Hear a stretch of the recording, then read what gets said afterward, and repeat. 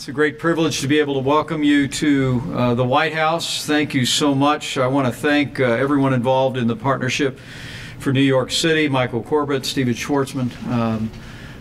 It's an honor to have the leaders that are gathered in the room here with us today. I know the President is on his way over, and it's my great privilege this morning to share a few thoughts in the midst of this important conversation on the topics that you're covering before I introduce my friend and the 45th President of the United States. Let me say first and foremost, though, the companies represented in the Partnership for New York City are all American success stories. You have our admiration, you have our appreciation. Your businesses account for more than 7 million jobs, and you add over $1 trillion to our economy each and every year. What's more important is the people behind the numbers. And the topics that you've covered today are all about creating more jobs and more opportunities for Americans who are anxious to climb the ladder of success in the organizations that you represent and in companies all across this country. So first and foremost, on behalf of the President and the whole team that you've heard from this morning, and distinguished members of our Cabinet, thank you. Thank you for what you do. Thank you for your leadership. I think, as you will hear this morning in the dialogue that is about to commence, that America has elected a businessman as President of the United States, and he is committed to being the best friend business has ever had in the White House. We've already seen the results since literally when the election was called at I think it was about 4 a.m. that morning, wasn't it, Ivanka, that we were all together? Literally, we've seen renewed energy and dynamism in the American economy. The first 2 jobs reports, as I'm sure you are aware, thanks in no small part to the leadership represented in businesses here in the room today. The first 2 jobs reports show that under President Trump, nearly 500,000 new jobs have been created in the first 2 months of this year. Businesses and consumers haven't been this optimistic in decades. In fact, we just learned from the National Association of Manufacturers that in their historic quarterly report, 93% of manufacturers are optimistic about the future. That represented almost a 40-point increase in optimism since the last report. We think that is evidence of a vote of confidence in our new president and in his vision to get this economy moving again by putting common sense principles into practice. From the very outset of this administration, the president has been energetically working to roll back excessive regulation and red tape. Leaders in Congress, and I see Leader McCarthy, who's with us today, have been producing under what's known as the Congressional Review Act legislation to roll back onerous regulations that emerged in the waning days of the Obama administration. And in the coming days, President Trump will be signing even more bills into law, rolling back that avalanche of red tape. The President's also taken decisive executive action on expanding American energy, the Keystone Pipeline and the Dakota Pipeline. We continue to work earnestly with Congress for a new future on health care reform. And the President and I remain confident that working with the Congress, we will repeal and replace Obamacare with health care reform that will work for the American people and work for the American economy. And, of course, in the offing before we reach the end of the year, the President is determined to roll his sleeves up, work with the Congress, and pass the largest tax reform in a generation. Business, as I said, from those numbers about optimism, business has clearly gotten the message.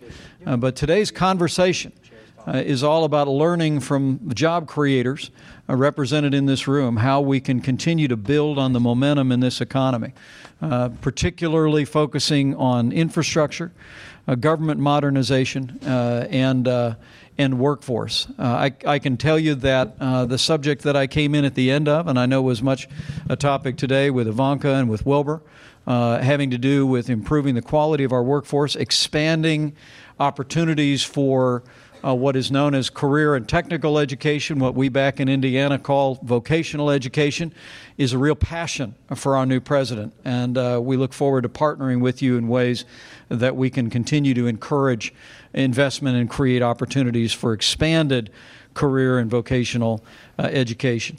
So today is all about really giving you an opportunity to share your thoughts. It's part of an ongoing conversation this administration has commenced since the very first day the president took office, listening to business leaders, listening to everyday Americans about ways that we can bring about his agenda to make America great again and to have our economy growing and expanding in a way that is consistent with the most powerful economy in the history of the world.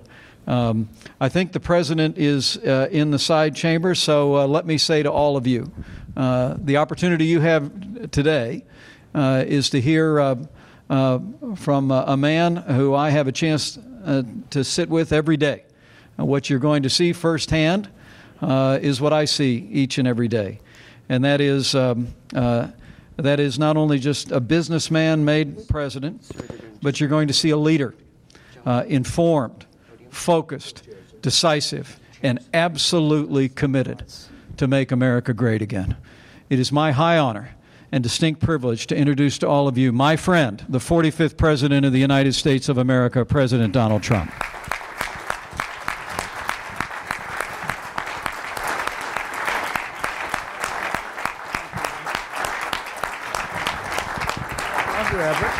Thank you, Mike.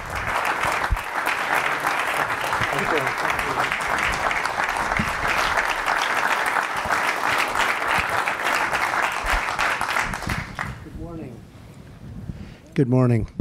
Sir, I know. Hello, Ivanka. I know you know a few of the people in this room. I do. All the killers from New York. I'm looking at all those competitors, those great talents, great builders. I have to give you a heads up that Ivanka chaired one of the sessions before this. Tough act to follow. Oh, she's tough. Yeah. Very tough. Vice President Pence listed some of the amazing accomplishments that have taken place since your election and your 75 days in office. The stock market has had almost unprecedented sustained growth. Unprecedented confidence from our manufacturing sector and other business sectors, leading to massive private sector investment and job growth. You have gotten rid of regulations that were unnecessary and were job stifling. You have strengthened our borders and strengthened our military. You've nominated a great superb Supreme Court justice, amongst many other things. How does all that feel? And we're getting unbelievable credit for what we've done, other than the mainstream media, which just gives us no credit whatsoever. Right. But we are getting tremendous credit. And if you look at the real estate industry, the mining industry, the farming industry, if you look at any of the major industries, you see what's going on. In fact, even today I was very happy, as I read this morning early, that our trade deficit with others has gone down very considerably in the last short period of time. It's having a big impact. And as you know, I'm meeting with the president of China on Thursday and Friday in Palm Beach, Florida. And I think we're going to have a very interesting talk. Absolutely. We're have a lot of respect for him. I've spoken to him numerous times. But we have to do better because our deficit with China, as you know, $504 billion. That's a year. That's incredible. That's enough for a lifetime. Even Steve would say that. But that's a year. So we're going to have a great meeting. I'm sure we're going to have a fantastic meeting, and we're going to talk about a lot of things, including, of course, North Korea, a problem. And that's really a humanity problem. So we're going to be talking about that also. You have made it a driving force of this administration to bring in the best minds we can from the private sector, to listen intently to them, and to take decisive action. How important is that, and how important is it to reform government to bridge the gap between the private and public sectors? Well, I did. I brought you. I brought Gary Cohn. I brought a lot of very great people. My friend Steve is helping us out. We have a superstar committee of 22 people, and every time somebody calls me, I say, Steve, put them on. No, we want to keep it at this level. You know, the heads of the biggest companies, they all want to be on our committee, right, Stephen? But Steve likes to keep it very small. But they will go off and they'll disappear and we'll put others on. But we've had some great meetings and we've all learned a lot. One thing that did come up, and it came up yesterday, was Gary Cohn. Where's Gary? Is he here? Right there. Could you bring me that chart, please? Do you mind? Let me see that chart. So this was just something. This is sort of incredible. That's so beautiful. Yeah, no, you're not quite. This is to build a highway in the United States. Now, this was just done yesterday. I saw it for the first time. I said, I'm speaking to some of my friends who are builders, really great builders. And they've gone through the process. We've all gone through it in New York. We call it the zoning process in New York. But you start up here, and this is anywhere from a 10 to a 20-year process. You have, 17 agencies. You have hundreds and hundreds of permits. Many of them are statutory, where you can't even apply for the second permit until 6 months go by. The process, so this is to build a highway. This is a simple highway. And these are the agencies. So it's 17 agencies. How many different steps is it? DJ? 16 different approvals. 16? 29 different statutes, 5 different executive orders that all apply to this process. This is indicative, so this is not a specific project, but this is the type of process that this is a state government would have to go through to permit a highway federally. This is just federal, not state regulations. So it can take anywhere from 10, if you're really good, 10 years to 20 years, and then they vote, and you lose. They don't want it. And it costs sometimes hundreds of millions of dollars just to go through the process. Thank you very much. That was a great job you did. Be careful. Don't fall. I don't want to have you fall. You'll be a big story in the paper if you go down. So I just saw that yesterday. Gary Cohn walked in and he showed it to me. And for no reason, I said, you have to do me a favor. But a lot of you're such pros, some of the best pros in the world sitting in this room. You understand it. It's a process. Now, I've always liked it because it gave people that could go through that process an advantage, like Jerry. But it gave us an advantage if you could get through the process. But getting a building approved in New York is a horrible, horrible thing. And that's nothing compared to when you get into the highways and the dams. They don't even talk about dams anymore. Hydropower is a great, great form of power. We don't even talk about it because to get the environmental permits are virtually impossible.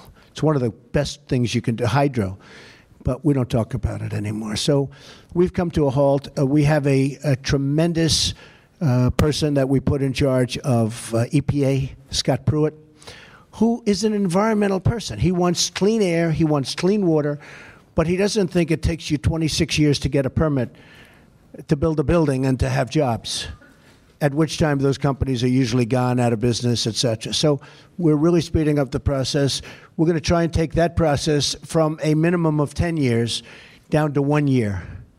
I said, can't we make it 4 months? Can't we do it in 4 months? And there is a certain logic to that, but we'll be satisfied with a year, but it won't be any more than a year. So we have to build roads, we have to build highways. We're talking about a very major infrastructure bill of $1 trillion, perhaps even more.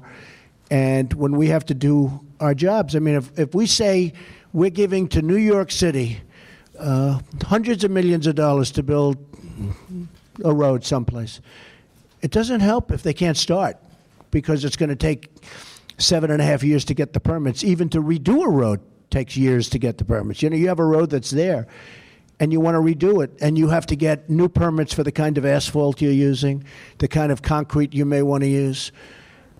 And if we're going to give all of this money, there was a very large infrastructure bill that was approved during the Obama administration, $1 trillion. Nobody ever saw anything being built. I mean, to this day, I haven't heard of anything that's been built. They used most of that money. It went, and they used it on social programs. And we want this to be on infrastructure. I'm working with Steve Roth and with Richard Lefrak, two friends of mine that are very good builders. They're great builders. And they know how to get things done. They know how to cut red tape. Then we're going to give them the advantage of having what we have. I see Elaine is here, so we're so important, who is doing an incredible job, by the way, Secretary of Transportation. And Elaine will be working, but we're going to set up a committee headed by Steve and Richard, and we're going to cut a lot of red tape. But we don't want to send $1 billion to New York and find out 5 years later the money was never spent, because we're going to be very strong that it has to be spent on shovels, not on other programs. And in the last case, a lot of it was spent on other programs. But we're going to say, if you don't spend the money, if you don't start, if you have a job that you can't start within 90 days, we're not going to give you the money for it, because it doesn't help us. And we're going to be very strong on that. They have to be able to start within 90 days. Mr. President, we have some of the great business leaders in the country here. If okay with you, they have a few questions, if that's Sure. Great. Hello, Jerry. He didn't have to say his name. He was ready to say his name. We know. We know Jerry. Jerry Spire, everybody. Mr. President, you're doing a great job, and we're all really grateful to you for the sacrifices you're making. Okay. Hope you heard that. That sounds much better.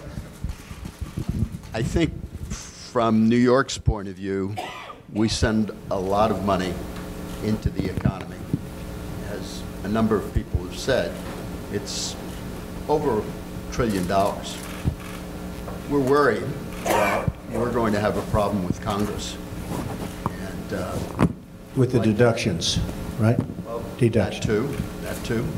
But we're worried about various programs that help the city. The city's doing fine right now. Even the Yankees are doing fine. But what we're really concerned about is the future. Do you have any advice for us? Well, look, I love New York. And, in some ways, we're all lucky that I'm from New York, because New York has unique problems. So does Los Angeles, so does Chicago. There are places that have unique problems. One of the problems that you have is debt and deductibility. That's a big one, because a lot of the states that don't have debt or have very little debt, like in the case of Mike Pence, where he did such a good job in Indiana, and it's a AAA-rated bond, one of the strongest in the country.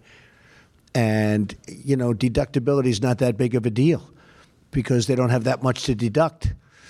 And over here, in New York, when you look at what's going on with us, we don't know in terms of the municipality and in terms of the state, we don't know if it can even make it if you don't have that. Are people going to buy? So it's a very big problem. And the problem I have is that there are many places throughout the country that are in the exact opposite position. And they consider that a gift to the state and a gift to the people. And we know New York does things that a lot of people don't read about. You look at what the money that they contribute to our economy, to our country. And people don't know about that. They don't maybe want to know about that. So you do have, I call it a tale of two cities. You have different interests. But I am watching over everybody, Jerry. You're in good hands, okay? You're in good hands, believe me. You can tell the people of New York. Even though I didn't win New York State, I should have won New York State, but I didn't. Mr. President, Kathy Engelbert with Deloitte. I want to return to a conversation we just had with Ivanka, Dean, and Wilbur on jobs, the workforce of the future. And so as we think about that and we think about our skill sets, in New York City alone, our public high school graduation rate is at 70%. But the readiness of our students for college and careers is assessed at 37%. So as we look at the pace of change, we look at the digital transformation we all see in business in the marketplace, and we look at the skills that this disconnect between what employers need and what our students coming into our workforces are prepared to deliver. It would be great to get your thoughts on the priorities of the administration around education, around, again, what I like to call not the future of work, but the work of the future, because the future of work sounds a little ominous, but the work of the future actually sounds pretty visionary. Right. So if you could give us those priorities and how readiness Okay, so before you sit, so you're giving me numbers from New York. You're a proud New Yorker, but you're giving me numbers. Why is it doing so badly? Tell me. Why are the numbers so horrific in terms of education, and what happens when somebody goes through school and then they can't read after they graduate from high school and they can barely read? So what's the answer? Yeah, so first I would say that as we look at New York's made enormous progress in a decade. By the way, that 70% was 50%, so a 40% increase. So we're making enormous progress in making an impact. See how quickly she's changing? See that, Billy? Making enormous progress, but we're not done. We have a lot of work to do. And I think we talked earlier about public-private partnerships, apprenticeship models, which we have a beautiful apprenticeship model that works and brings them our next generation of leaders. So I do think there's a lot we can do through relooking at funding programs. We talked earlier about consolidating the many programs that are out there. We're all trying to make our individual impact, and we can make a huge impact together. Sure. And I know you work very hard on it, and you have made progress. Charter schools are another thing that people are talking about a lot. And some of the charter schools in New York have been amazing. They've done incredibly well. People can't get in. I mean, you can't get in. It's been, I don't call it an experiment anymore. It's far beyond an experiment. If you look at so many elements of education, and it's so sad to see what's happening in the country. Even the numbers, as good, you'd say we're doing better, but the numbers in New York, the numbers in Chicago are very rough. The numbers in Los Angeles, the cities, it's a very rough situation. Common Core, I mean, we have to bring education more local. We can't be managing education from Washington. When I go out to Iowa, when I go out to the different states and I talk, they want to run their school programs locally. And they'll do a much better job than somebody. And look, these are some very good people in Washington. But you also have bureaucrats that make a lot of money and don't really care that much about what they're doing or about the community that they have never seen and they'll never meet and they never will see. And I like the fact of getting rid of Common Core. You know, Common Core to me is we have to end it. We have to bring education local. To me, I've always said it. I've been saying it during the campaign, and we're doing it. Betsy DeVos she's doing a terrific job, highly respected, tremendous track record. But she's got one of the toughest jobs of any of our secretaries. To me, she's got one of the toughest jobs. There's some pretty tough jobs out there, but she's got one of the toughest jobs. We're going to spend a lot of money and a lot of expertise. We're going to have great talent having to do with education because there's nothing more important than education. And we've got to get those numbers in New York better. And I think they will be better. And a lot of people, a lot of the greatest people I know in New York, they're totally in love, including Ivanka and Jared. They're so much involved, and it's so important to them, the word education. And it's happening. And I see it happening in New York very much, but it's happening elsewhere too. I think we're going to have a great 4 years. Mr. President, I know you have prior to running again a pressing issue to deal with. Steve and Mike, I think, just wanted to thank you for attending today and maybe make a final comment on behalf of the round two.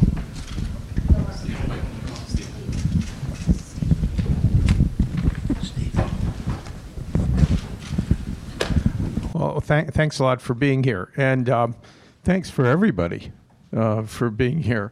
It's been a really interesting day, and you've had everybody of importance at the event. I think it's terrific in terms of the stuff you're trying to do to modernize the government, educate, and so forth. And I think we have to keep a focus on that because the outside world doesn't always get the message that that's really what's going on, because you're doing profound things. You're taking on enormous embedded issues. And I think with a kind of effort that can be marshaled, you can do amazing things. And that's on behalf of Mike Corbett and myself, who chair the partnership. It's sort of a trust, gets rotated from person to person every 2 years. I want to wish you really good luck with the Chinese. That's an important thing, as we all know. And I think there's a real opportunity to make progress with them. And you should have a good time in Florida. I hope the weather's good. Yeah, the weather will be beautiful. Thank you, Steve. I just want to finish by saying that we are absolutely destroying these horrible regulations that have been placed on your heads over not 8 years, over the last 20 and 25 years. You have regulations that are horrendous. Dodd-Frank is an example of what we're working on, and we're working on it right now. We're going to be coming out with some very strong, not far beyond recommendations. We're going to be doing things that are going to be very good for the banking industry so that the banks can loan money to people that need it. I speak to people all the time. They used to borrow money from banks to open up. There was one in Nevada where to open up a pizza shop, he had 3 shops, he had a bank, and he said, at that time he called me Mr. Trump because I hadn't won yet. But he said, Mr. Trump, I can't open up anything. I can't do anything. The banks don't even, I had a bank for 20 years. Now they don't even take my phone call, and I was always a very good customer. So I haven't been able to do what I do. They can't do it. I mean, the banks got so restricted. And I've always said, and some people get insulted, but, it's not necessarily the man that's making a lot of money that's running the bank. You look at the folks from government that are running all over the banks, they're running the banks. And the people that are really, the head people, they're petrified of the regulators. They're petrified. They can't move. The regulators are running the banks. So we're going to do a very major haircut on Dodd-Frank. We want strong restrictions. We want strong regulation, but not regulation that makes it impossible for the banks to loan to people that are going to create jobs.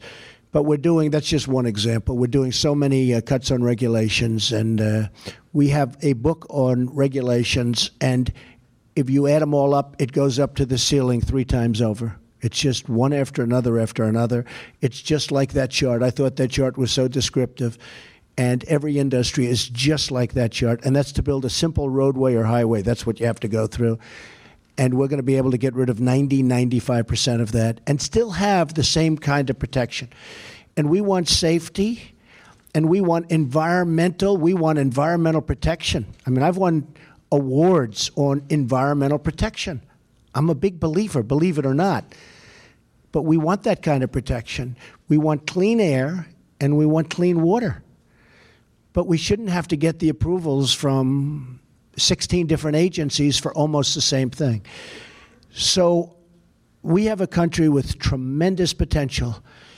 We have the greatest people on earth, but we have to use that potential, and we have to let those people do their thing. And with that, I just want to thank you all. I think you're going to see a very much different environment than you've been used to over the last, again, 20, 25 years.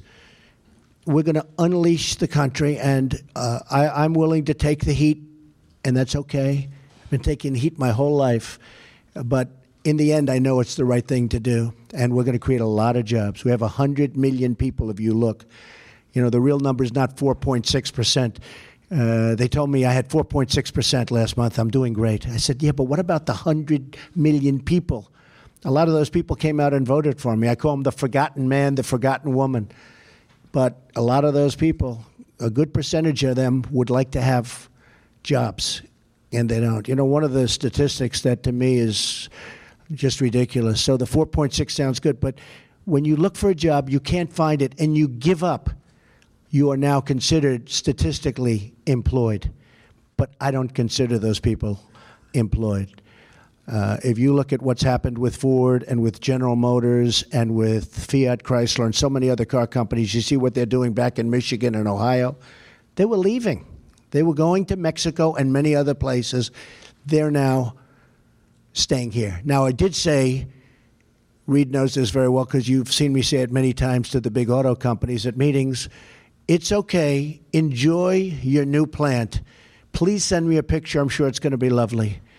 But when you make your car or when you make your air conditioner and you think you're going to fire all of our workers and open up a new place in another country, and you're going to come through what will be a very strong border, which is already, you see what's happened, 61% down now in terms of illegal people coming in. Way down in terms of drugs pouring into our country and poisoning our youth. Way down. General Kelly's done a great job.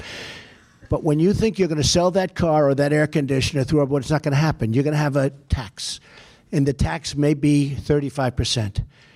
And you know what? Every single major company that I've had that conversation with has said, we've decided to stay in the United States. It's amazing. And you would have thought they would have said this, frankly, for years, but nobody's ever said it. And we've lost close to 70,000 factories over a relatively short period of time. 70,000. You wouldn't believe it's possible, Reed, to lose 70,000 factories. 70,000. You know, you look at a map of the United States, how many factories can you lose? We lost almost 70,000 factories. And I will tell you, that's not happening because now they're all staying here and they're all expanding here. Ford announced last week a massive expansion of 3 of its plants. That was not going to happen, believe me, if I didn't win. So good luck, everybody. Enjoy yourselves. You're my friends. You're amazing people, and we're going to put you to work. Thank you.